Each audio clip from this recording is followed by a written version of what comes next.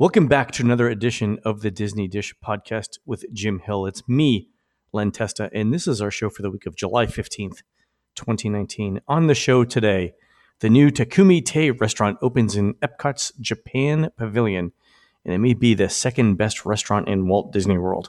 Also, I stay at Disney's new Grand Destino Tower and eat at the new Toledo Tapas Steak and Seafood and drink at the new Dahlia Lounge. Plus, we sent a Kylo Ren cupcake to a food testing lab to see how many calories are in one. My advice is to grab a snack, kids, before you listen to the show. And going along with the Grand Destino, Jim tells us the history and future of Disney's convention hotels. And speaking of Jim, let's bring in the man who says he wants his remains scattered around Walt Disney World and that he doesn't want to be cremated. It's Mr. Jim Hill. Jim, how's it going? Wow. No, right. Okay. I thought of that one. I'm sorry, folks. It involves a food processor, and I don't think we need to get into the specifics. I'm trying to persuade Alice to make continual treks on the Kilimanjaro safari, and whenever they get to the lion section, just heave out a meatball. Going to take a couple of weeks, but we'll get it done. All right. Shout out to my daughter, Hannah, who thought of that one. Okay. All right. Jim, let's do a shout out to new subscribers over at disneydish.bandcamp.com. Thanks to new subscribers Amy H., EPH Eagle, and Allison B., and longtime subscribers Blue Moon, Quantum 3. This sounds like a spy team, Jim. And Kyle B. Mm-hmm. Jim, you know the giant eyeball you see floating in the preload scene in the Tower of Terror?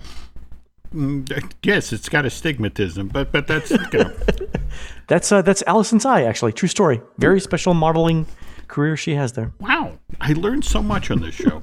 So, all right, Jim, let's do the news. The Disney Dish News is brought to you by Storybook Destinations, trusted travel partner of the Disney Dish podcast.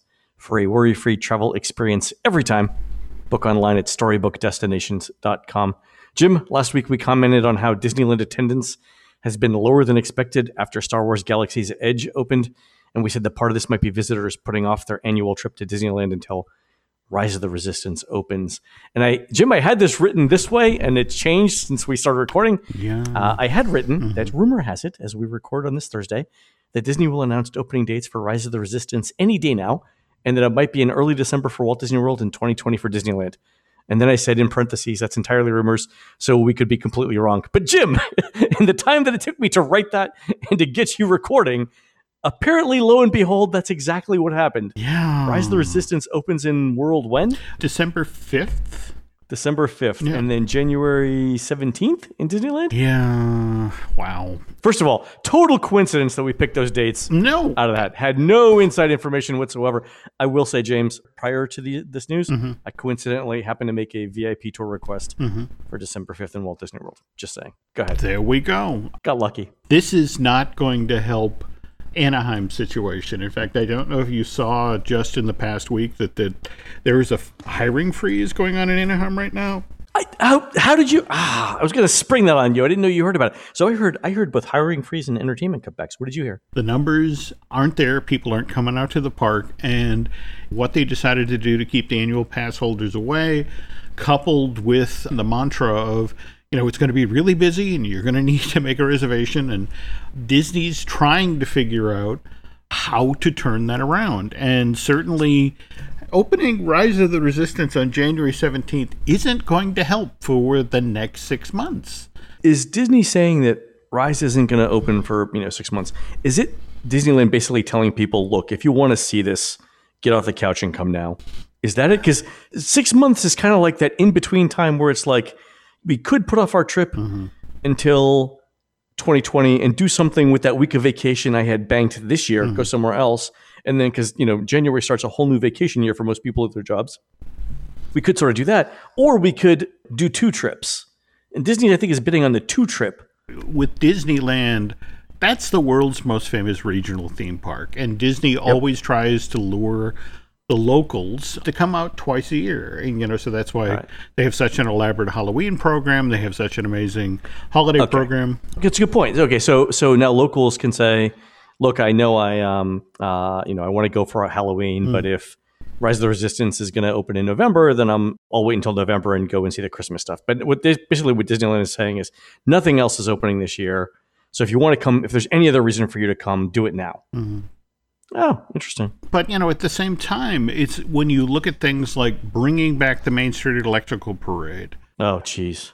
Or for that matter, the thing that just got announced this past week, the character Cavalcade, where basically it's a flash mob of characters suddenly appearing on Main Street. I mean, there's a lot of stuff being thrown against the wall here just to see what sticks. Yep. And there is honestly no better time to visit Disneyland because nobody's there. If you are on the West Coast, get to this park come summer, because come the fall, all of these annual pass holders who have been waiting to get in are going to hit like a tsunami, or at least Disney's hoping. They're also rushing to try to get so many of the items that have already gone out of stock at Black Spire Outpost back in. Yeah. I've heard a ton of merchandise there is flying off the shelves. It is, and the stuff that's coming back into the fine theme park tradition is coming back with, we say $14? We meant $16. Speaking of that, did you see that Disneyland have we talked about Disneyland selling the spare parts for the lightsabers now? I saw that. Did we talk about it? I don't think we did. I don't think we did. So when you go to build a lightsaber, you're handed a tray of parts. Mm-hmm. Basically, you're giving like 3 or 4 options for the hilt, mm-hmm. 3 or 4 parts for top and bottom middle sections, 3 or 4 parts for sort of the clasps that go around it. And you pick one of each option, but the left are sort of left behind. Mm-hmm. And now I understand that you can buy those individual pieces for $20 a pop. And I have to think, Jim, this is one of those economic opportunities that Disney didn't plan on, but it was some enterprising cast member who said, what exactly is it that we're doing with these unused parts in these trays? I mean, I know they're reassembling them for other people to pick out later, but like the cast member that had the idea that, that we could sell these for $20 each needs to be promoted. That's right up there. That's right up there with the sporks, as far as I'm concerned, in post-opening revenue generating ideas. I agree. But there's always somebody who's looking for so what is the lightsaber equivalent of the fuzzy dice? Yeah. You don't need this, but you want it. You want it, yeah. That's a fantastic idea. Mm-hmm. All right, so that's good to know. Jim, let's take a brief detour and go over to Universal Orlando over in Hagrid's Coaster. Jim, we mentioned last week that Hagrid's Coaster was still going through some operational issues despite being, quote, open mm-hmm. for a few weeks. It looks like those operational issues are not going to let up anytime soon because Universal has now printed a large all-weather sandwich board that says, Hagrid's Coaster isn't operating today. Not the sign, and you will pardon the joke, of a ride that is ready for reliable operation. Jim, what are you hearing about Hagrid's Coaster here? Seth Kapersky has been doing some amazing work keeping track of what's going on with that attraction. I hope he gets home occasionally to see Genevieve and change his shirt. But yeah, this is not how you want your summer to go. In fact, there's some nice balance here because, again, given what Disney's dealing with Galaxy's Edge and Anaheim, it's only fair that Universal is having its issues with Hagrid. But man, The weird part of it is, if you remember the initial announcement, they were keeping the coaster closed in the morning to help with the maintenance issue and that sort of thing, and then throwing it open for noon or that sort of thing.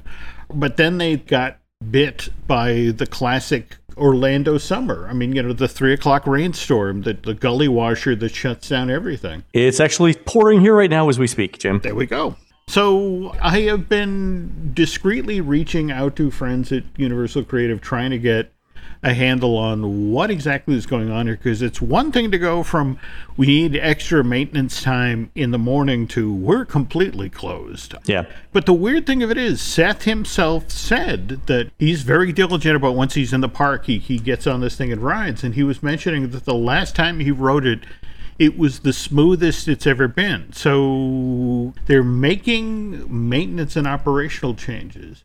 But what else is this about? I get that you had a media event set up. You're flying people in. You're bringing in celebrities to open something. So you had to open then.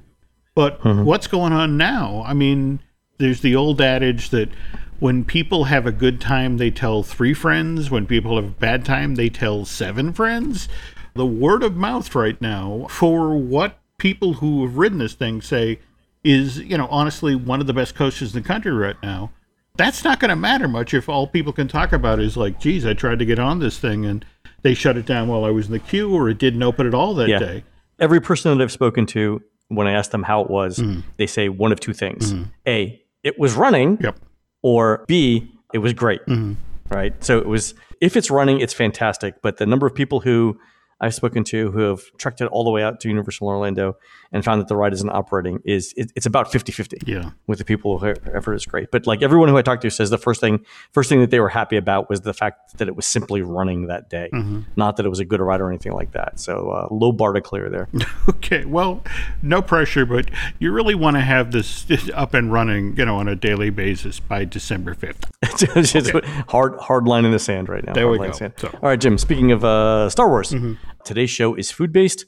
So a couple of weeks ago, we sent a Kylo Ren cupcake available at Disney's Hollywood Studios to a food testing lab to see how many calories were in one of these things. So if you're not familiar with the cupcake, folks, it's a chocolate cupcake with peanut butter, whipped frosting, chocolate rocks, and a chocolate topper that looks like a mold of Kylo Ren's mask. It weighs in at almost 9 ounces. So it's a big cupcake. Yeah, if it was a steak, it's an ounce bigger than an 8-ounce steak, right? So one of our writers, Christina, whose job is to taste test things like new cupcakes, wondered how many calories she was eating per day. So we found a lab who could do the testing. And the way that they used to do this testing, Jim, was by burning the food, actually, and measuring how much the fire heated up a certain volume of water.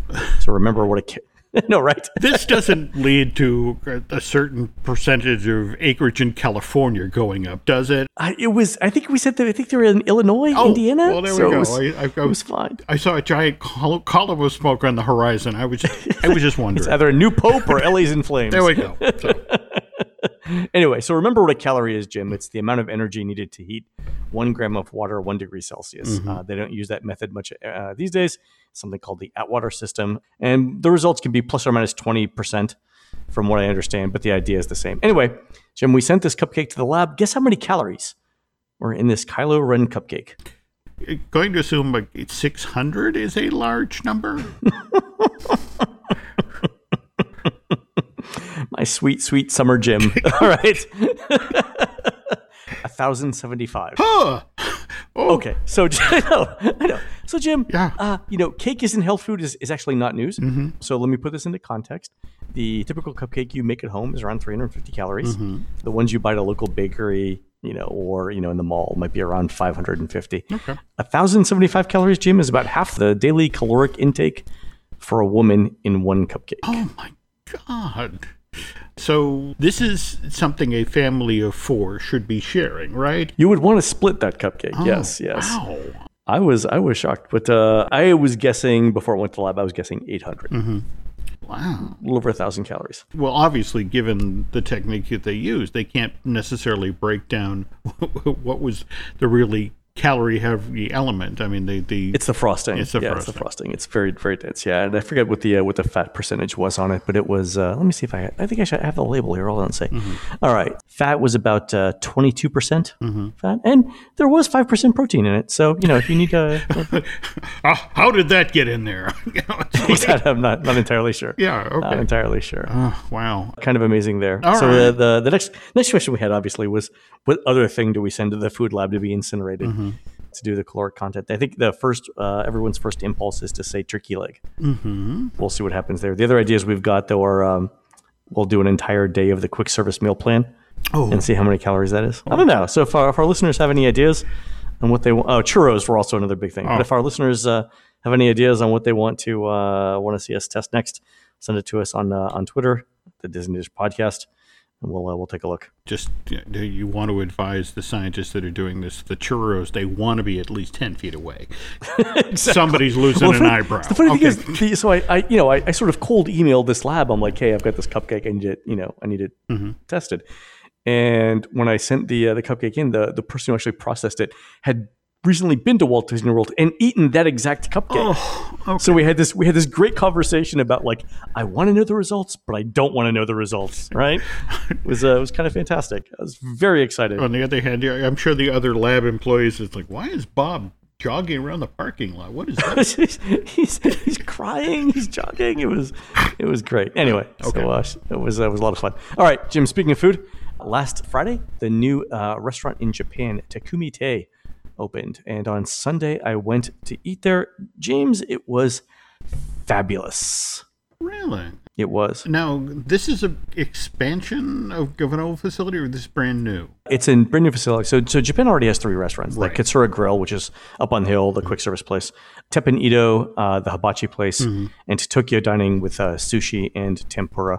Those are on the second floor above the department store. So Kumite is actually, it's different. It's on the ground floor to the right of the Mitsukoshi entrance. It's different in a number of ways. One, it's on the first floor, but number 2, it's much more high-end dining than anything we've seen in theme parks, even more so than Tiffin's was, and way more than Tiffin's is now. It's a relatively small restaurant. I don't think it seats 100 people, tops. And it's separated into rooms based on elements. So there's a wood room, a stone room, there's a water room, which is the chef's table where I ate at, and so on. Each room features surfaces done in its namesake. So the wood room has wood, the stone room has stone or rock. The water room features a fountain and a very interesting table that looks like a stream with leaves in it. So it's very, very themed to the name of the room. So there's a couple of ways you can eat it to Kumite. One is traditional menu service. They've got sushi, they've got seafood, they've got Wagyu beef, all that stuff. You can order that as you would a regular menu. But I think the more interesting thing, especially for a theme park restaurant, is that it has a kaiseki menu. Are you familiar with this? Why do I know that name? Kaiseki. It's the traditional multi-course themed dinner in Japan that emphasizes freshness and seasonal ingredients. Got it. Okay. And it ends in a tea ceremony. There's the gentleman who did Everybody Loves Raymond has a wonderful show where he travels the world where, he eats. And I believe they showed him doing this at a restaurant in Japan. And it was just kind of fascinating, the flavor combination. Takes many hours. It does, yeah. Yeah. So that's what I did on Sunday. So I ate at the water room at the chef's table. In the interest of full disclosure, I was able to get a reservation even when the restaurant wasn't accepting reservations. And the way that I got the reservation means there's a decent chance that the restaurant knew who I was and that I was there for a review. I still paid full price for everything, but they probably knew what was going on. So take all of this with a grain of salt. So the menu is super fancy. You start by getting a towel to clean your hands, but the menu comes out and it's specially made for you. It has your name on it. And it's a paper menu describing what you're about to eat.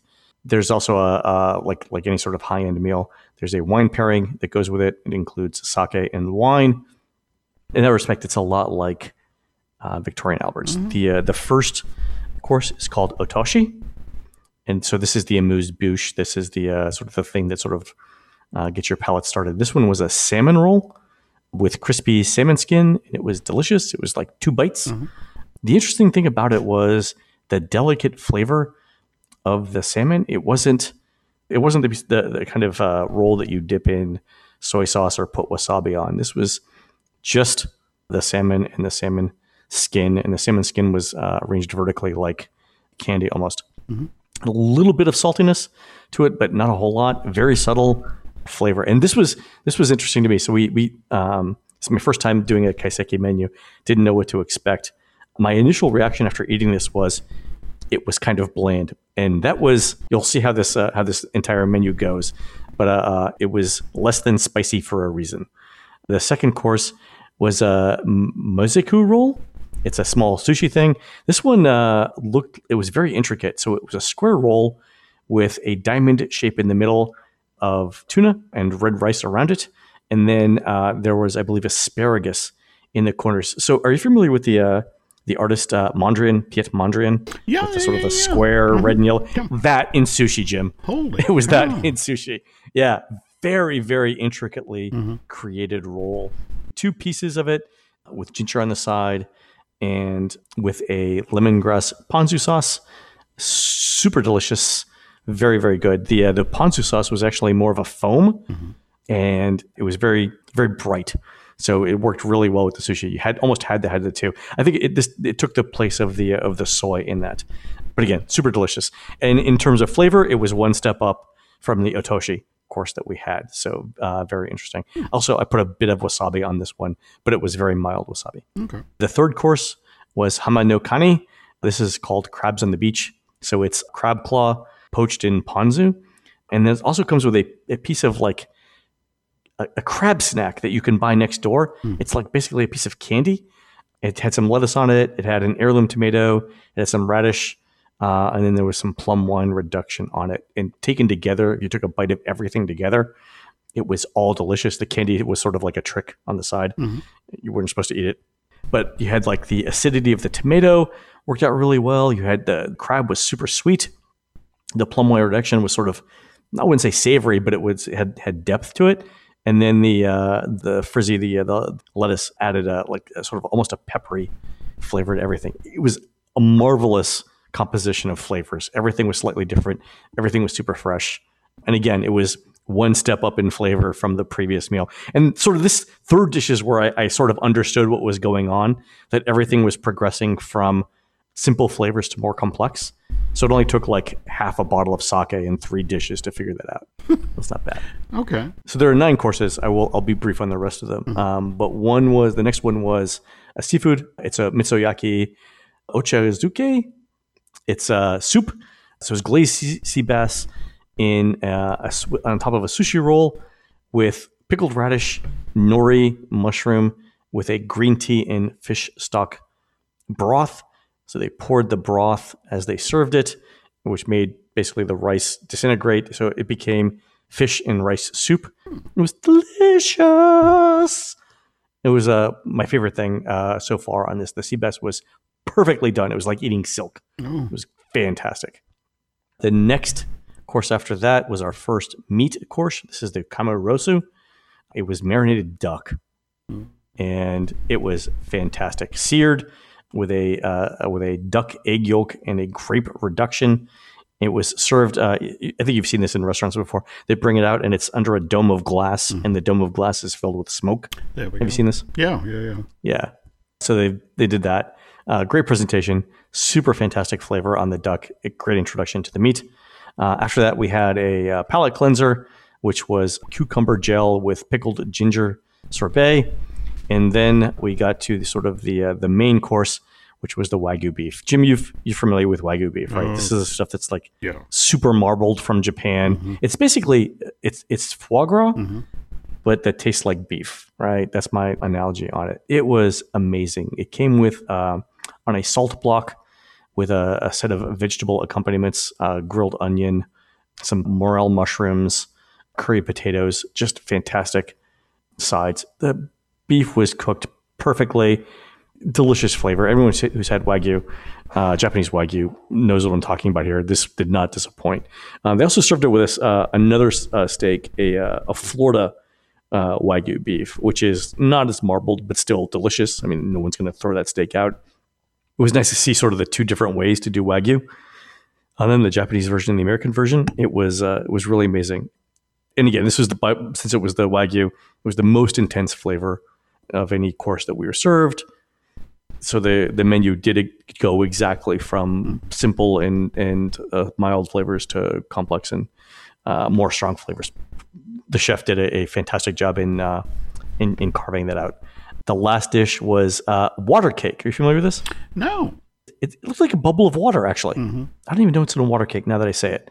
But it had a brown sugar syrup on it, graham cracker-like crumbs, and a few edible flowers on it. It was not at all sweet, because like traditionally Americans have very sweet desserts. This one wasn't. It was just sweet enough. And I liked it quite a bit. After that, we did the tea ceremony. There's apparently a way that you hold and drink the tea that we learned. I won't go into it here to save time, but apparently a real tea ceremony has 1,000 steps in it. That's what we were told. Cool. And I'm like, how long does it take to learn 1,000 steps?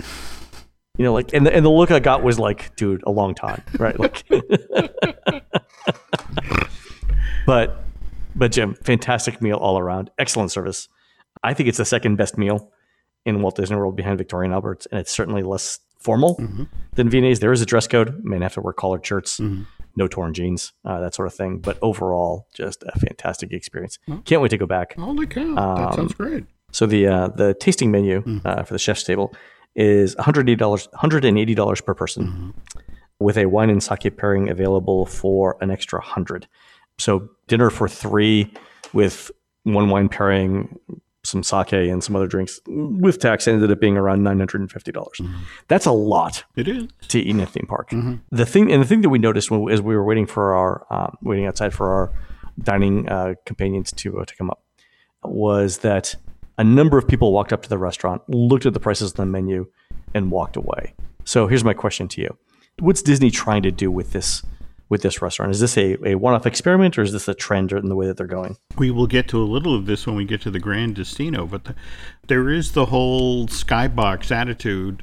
We've seen it coming to Walt Disney World. And the whole notion of, at that price point, you're certainly not going to appeal to 90% of your guests. But if you take the Venn diagram of foodies versus those who are dining on their corporate account, I think Disney's hoping to make a run of this.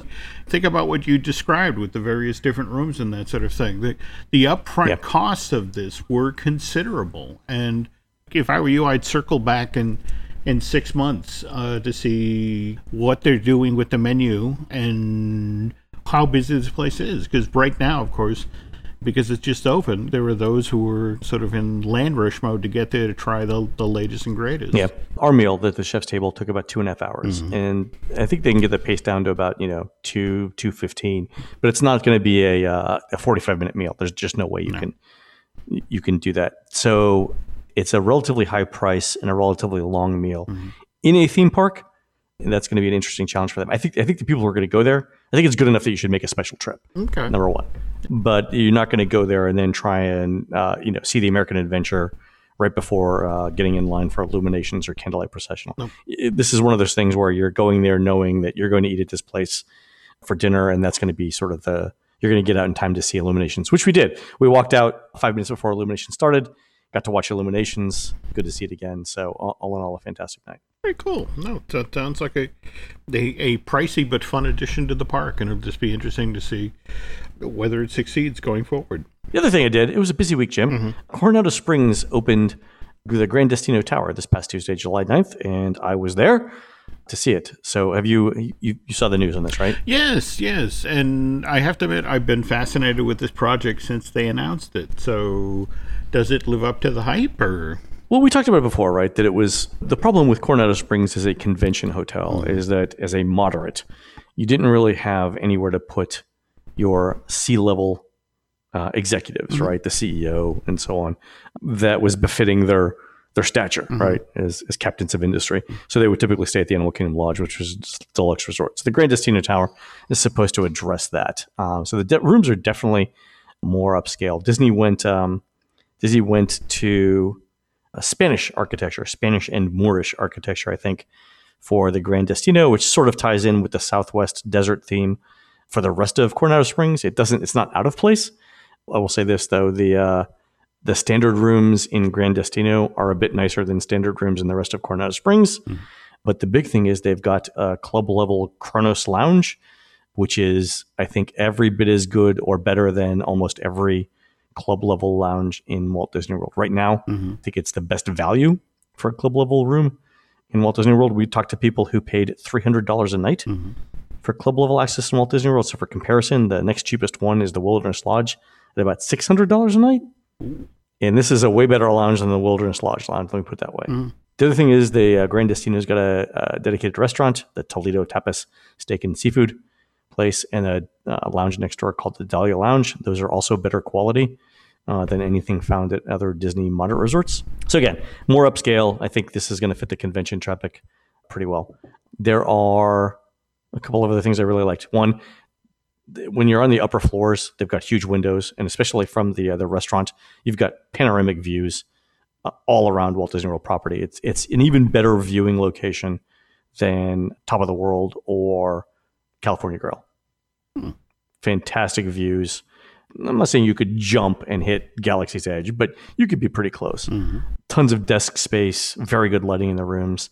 Bathrooms are huge, lots of good lighting in there. Yeah, so overall, solid sort of setup in the Grand Destino. I think in terms of weaknesses, the room decor is kind of generic. I think I told Laurel, if you take out a couple of accent tiles, some wallpaper, and a lamp, you could make this the Yacht Club, the Beach Club, the Boardwalk Inn, or the Wilderness Lodge with a quick call to wayfair.com. Okay. It's not particular. I mean, the public spaces are slightly more themed. And then the exterior architecture is more Las Vegas light than Spanish. Again, you could, a different paint job and some exterior artifacts This could be Italy. It could be, it could be almost any country. Okay. That's fine. Mm-hmm. So they've got a couple of different views. Standard view, which is queen beds or king beds. A water view, same thing, queen beds or king beds. Those start at $265 a night plus tax. If you want club level access, like I said, with a discount, with a summer discount, you can get them for around $300 a night. I paid $400 because I was my own travel agent and I'm horrible at it. They've also got deluxe suites. They've got a couple of one-bedroom suites, and then 2 presidential suites. Neither of them were actually finished when the building opened. Mm-hmm, mm-hmm. Also, the Cornish Lounge is available from I think 7 to 10 every day, or 7 to 11. Substantial food available: breakfast, lunch, and dinner. Snacks the rest of the day. They'll give you alcohol at breakfast, lunch, and dinner too. And there's a refrigerator with cold water, soft drinks, and beer throughout the day as well. Service is very good. I liked it quite a bit. I thought it was in terms of my moderate, I think it's clearly my new favorite moderate. Mm-hmm. So this is almost like a deluxe moderate at this point, right? Well, that was what they were shooting for. Oh, is it? I mean, well, a foot in both worlds, because long-term plan here is that, they want a lot of on-property convention business to shift to this facility. Because Lord knows that you have your options when it comes to Walt Disney World in the immediate environs. So, Jim, like Disney's got 4 levels of value resorts, mm-hmm. with the All-Star Sports and Music being the lowest, then All-Star Movies, then Pop, then Art of Animation. Do you see the Disney trying to segment out the moderates the same way, so that you've got like sort of the low-end moderates, and then the middle-end moderates, and then the high-end moderates? This time next month, supposedly, the Skyliner will be up and running. And remember, there is a long-term plan of at least extending the Skyliner as far as Disney Springs, and then potentially all the way out to a station sitting between Kidani Village and the Animal Kingdom Lodge. Animal Kingdom Lodge, yeah. And the fact that Coronado Springs and the Grand Destino will be part of that mix. It's going to be interesting to see what happens to the various price points at the hotels along the route of... If I understand correctly, the 2020 prices for Pop Century and Art of Animation mm-hmm. have gone up a few tens of dollars. Yeah. I think based on the anticipation of the Skyliner mm-hmm. being a hit. Yeah. It'll be interesting to watch what happens should the expansion go forward, and depending on which hotels end up on the expanded line. All right, Jim, that's probably enough of me talking for today's show. Next show, we'll talk about the Three Bridges restaurant, the Toledo restaurant, the Dahlia Lounge, and the Barcelona bar, which also I visited. So let's take a break, Jim, and when we get back, we'll dive into how Disney is positioning their convention hotels, and also how they got started on all of this in the first place. How's that sound? Works for me. All right, folks, we'll be right back. This episode is brought to you by Paramount Plus. Get in, loser! Mean Girls is now streaming on Paramount Plus. Join Katie Heron as she meets the plastics in Tina Fey's new twist on the modern classic. Get ready for more of the rumors, backstabbing, and jokes you loved from the original movie with some fetch surprises. Rated PG-13. Wear pink and head to ParamountPlus.com to try it free. All right, Jim. We were just talking about the new Grand Destino Tower mm-hmm. at Disney's Coronado Springs Convention Resort. Also, I was over at Yacht Club a couple days ago mm-hmm. and noticed the huge new convention space they've got there. Is Disney making a new push now for conventions? Is that the new thing?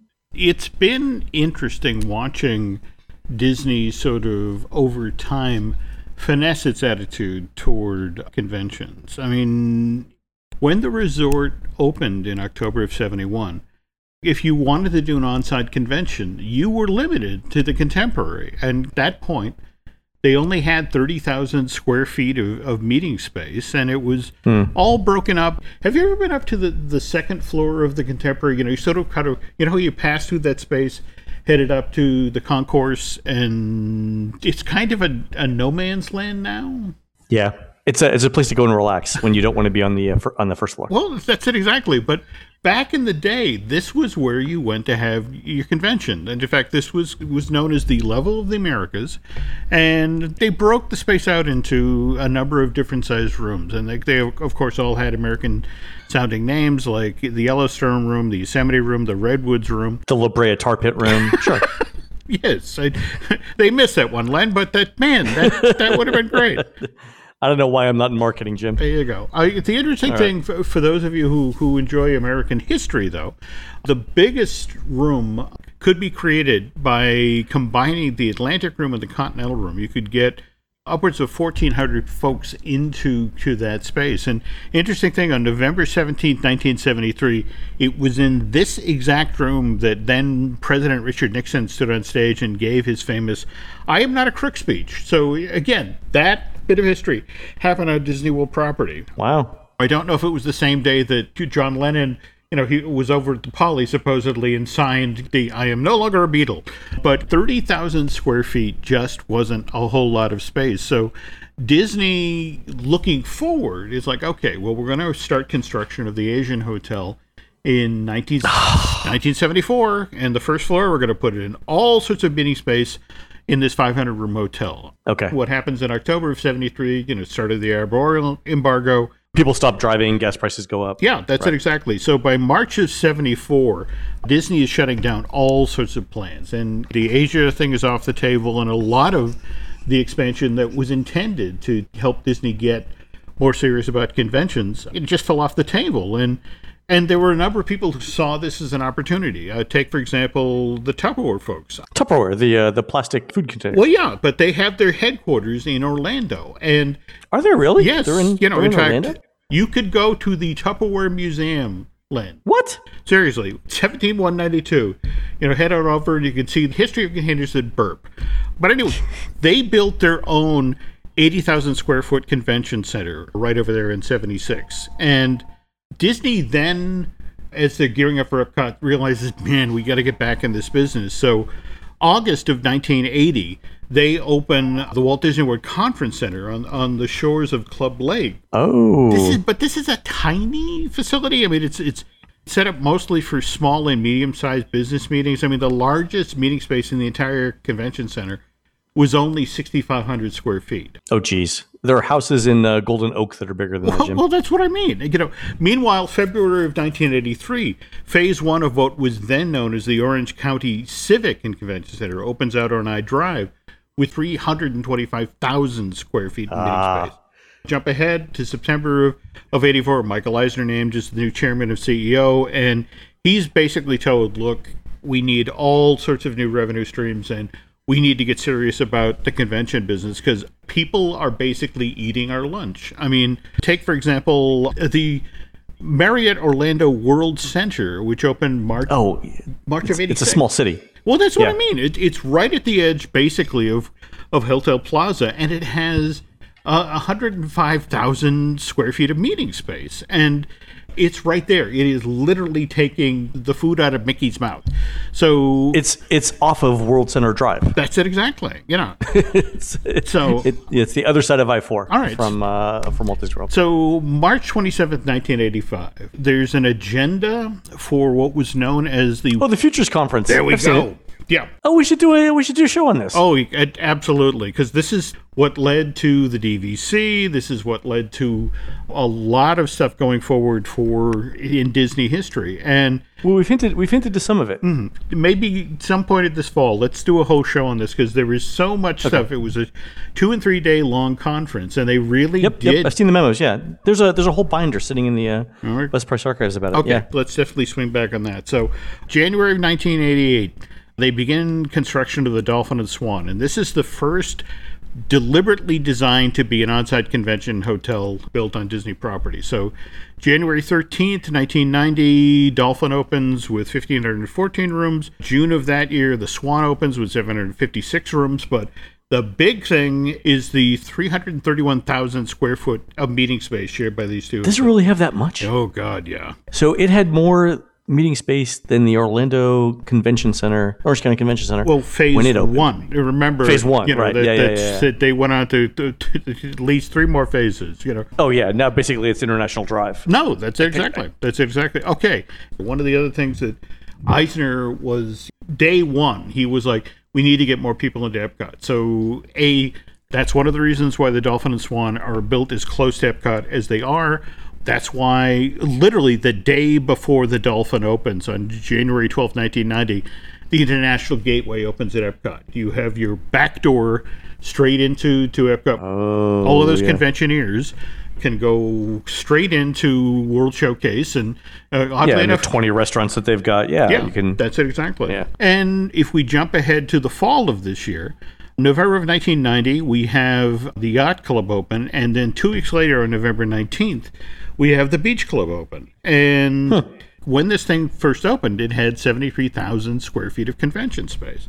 Okay. That's not a lot, but they've grown since then. Well, think about it. If you combine it with the 331,000 that's across the way at the Swan, you've got over 400,000 square feet of convention space. And that was the thinking, that you could spread out meetings between the two hotels.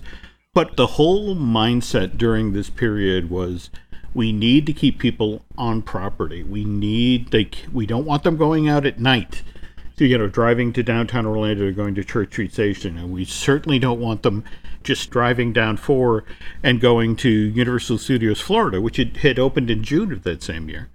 So this is why, January of 1992, Disney announced across Crescent Lake, from Yacht and Beach and Dolphin and the Swan, they're going to build Disney's Boardwalk. And we're not talking about Boardwalk, the hotel, the one that opened July of 1996. Len, this is a 60-acre complex, a specialty retail entertainment complex that was supposed to recreate a classic 1930s boardwalk experience. Yep. We're talking about it had its own amusement park. It was going to have an antique roller carousel, a lighted Ferris wheel, arcade games, a couple of the pieces of Paradise Pier, but in Orlando. Yeah, in fact, it's interesting you say that, because there's at least a couple of pieces of concept art for this that showed a classic wooden roller coaster, sort of looming in the background. Now, mind you, on the second floor of this space, for example, above where the classic arcade games are going to be, Robert A.M. Stern, the gentleman who designed the Yacht and Beach Club, was going to build Disney's first all-suite hotel. That'd be good for convention traffic. Well, no, that's it exactly. And again, in fact, in the irony of what we were just talking about with the Grand Destino, about creating those spaces for your sea level folks, it's like you get to stay at the cool hotel right across the way there. And we've talked in the past about some of the stuff that was proposed here. The Walt's Attic restaurant, where it was like eating in the archives. Or for that matter, the 900-seat theater that was going to show the Little Mermaid dinner show. But I can't help but draw parallels between what Disney's dealing with now with Galaxy's Edge in California, with what happened with Pleasure Island when it first opened in May of 1989. When that first opened, there were 3 different levels of admission.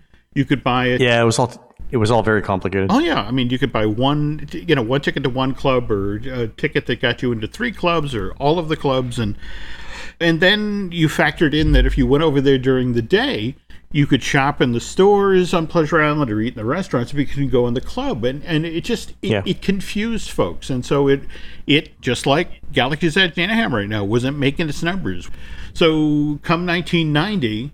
Disney basically relaunched it. In fact, they dragged those train cars over from the old Wilderness steam train and created ticket booths where it's like, okay, one price gets you everything. And more to the point, hey, you want to stay here till almost midnight because every night is New Year's Eve and we have a street party and fireworks. And what Disney had envisioned was Pleasure Island will be for the normal guest, whereas Disney's Boardwalk is really going to be, how we're going to try to keep all our conventioneers in one place.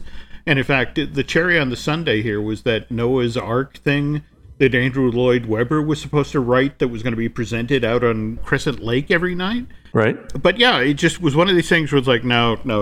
We're having trouble operating one nighttime retail entertainment district. We don't need to.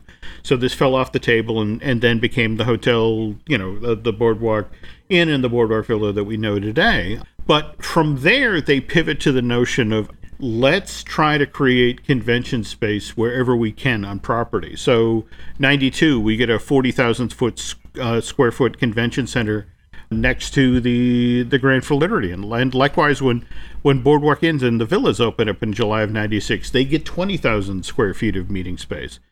But in each case, they are learning what they genuinely need. And what they've gotten from feedback from these earlier convention is, frankly, there's a number of companies that would love to come to Walt Disney World, but, they just don't want to they don't want to pay Dolphin and Swan prices. They don't want to pay Boardwalk and Yacht Club prices to keep their folks right next to Convention Center. So this now is where we get the Coronado. So before we get to Coronado, Jim, real quick, I heard a story that while I was talking to somebody at the Coronado, that the reason why Atlantic Dance Hall exists is because the Swan and the Dolphin and the Boardwalk, when they were trying to figure out entertainment options for their people, they thought that the Atlantic Dance Hall and Jelly Rolls would be or basically were the thing that with the Swan and Dolphin demanded from Disney to build for the Boardwalk to make up for the stuff that the Boardwalk didn't get built. Well, no, that's it exactly. I mean, this was part of you're going to be built here, you're going to be right by Epcot, and now that you're going to have your dedicated entertainment complex, and the notion when that all fell off the table and just became a hotel, Tishman were the folks who paid to build Dolphin and the Swan, and more to the point that one of the reasons they got the right to build there is I think Eisner was only on the job like 3 and 4 months when Tishman got mad at Disney and threatened to sue the company for, I want to say, $100,000 to $150,000 or $1 million. About you lied to us. We helped you build Epcot because you were going to help us. You were going to give us choice to anywhere to build a hotel on property. There were certain make goods that were made when Tishman got upset. It's like, oh, okay, fine, sure, dueling pianos. Let's put that there. Sure, whatever you need. Anyway, so back to Coronado Springs. So again, you've learned that if we're going to be in the convention business, we need to have moderate rooms, for companies that aren't willing to pay monorail hotel prices. So that's why that opens August of 1997, and it's basically, again, you know the layout of the place. It's built around this 220,000 square foot convention facilities with 2 giant ballrooms, an exhibit hall, 45 breakout rooms.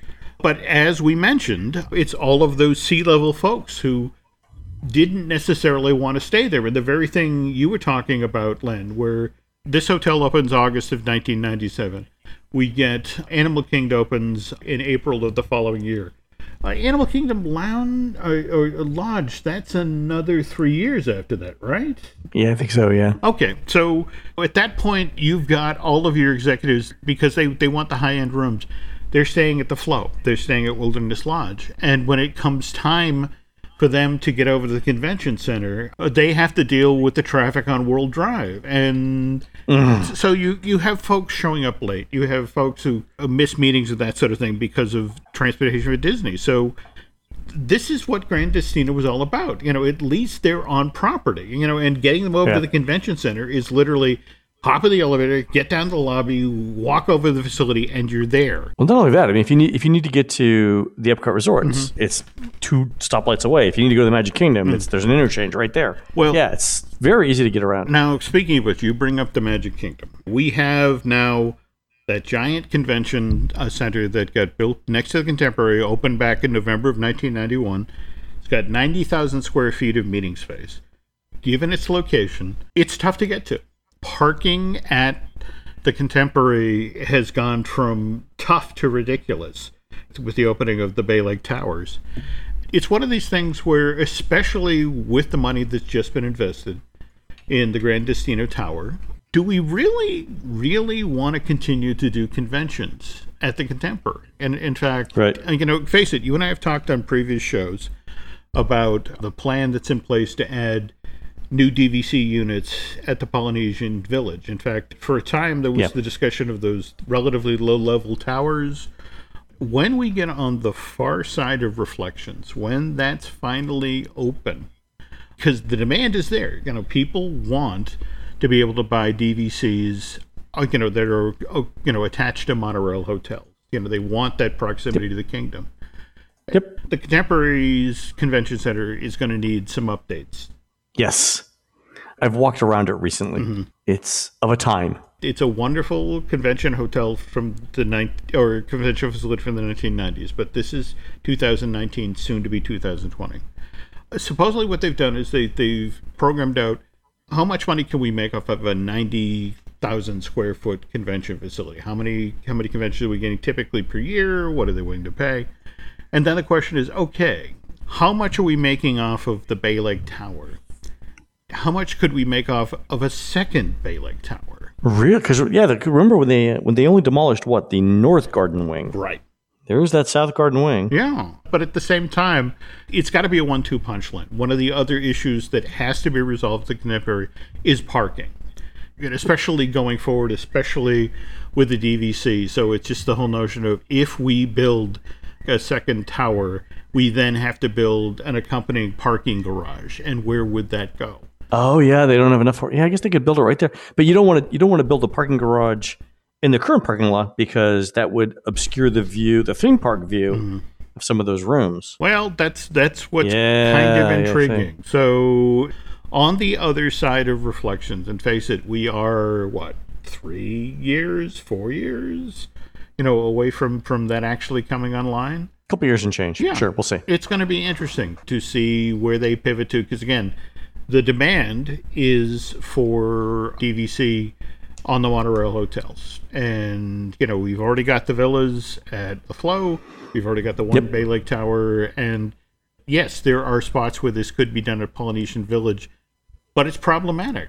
Yeah, there's limited space right there. They're sort of constrained on both sides, one by the TTC and the other one by the Grand Floridian. And they can't go to the other side because they've got a golf course and Shades of Green and stuff there. And at the same time, what they're hoping is that in the interim, so many people will go over to the Coronado Springs and try out the Grand Destino and go, oh my God, this is wonderful. Let's have our next convention here at the 220,000 square foot facility versus let's circle back to the Contemporary with its 90,000 square foot facility. No, it's a fantastic space over at. I really like the Grand Destino. I think the rooms are solid, especially for the price. And like I said, for those of you who want to stay club level, right now it's the best bargain in Walt Disney World club level rooms. So definitely give it a chance. Okay. Definitely check it out if you get a chance. Mm-hmm. All right, folks, that's going to do it for the Disney Dish show today. For more of us, head on over to disneydish.bandcamp.com, where you'll find exclusive shows never before heard on iTunes. We are produced fabulously by Aaron Adams, rumored to be David Bowie's inspiration for Ziggy Stardust. Don't forget to go into iTunes and rate our show and tell us what you'd like to hear next. For Jim, this is Len. We will see you on the next show.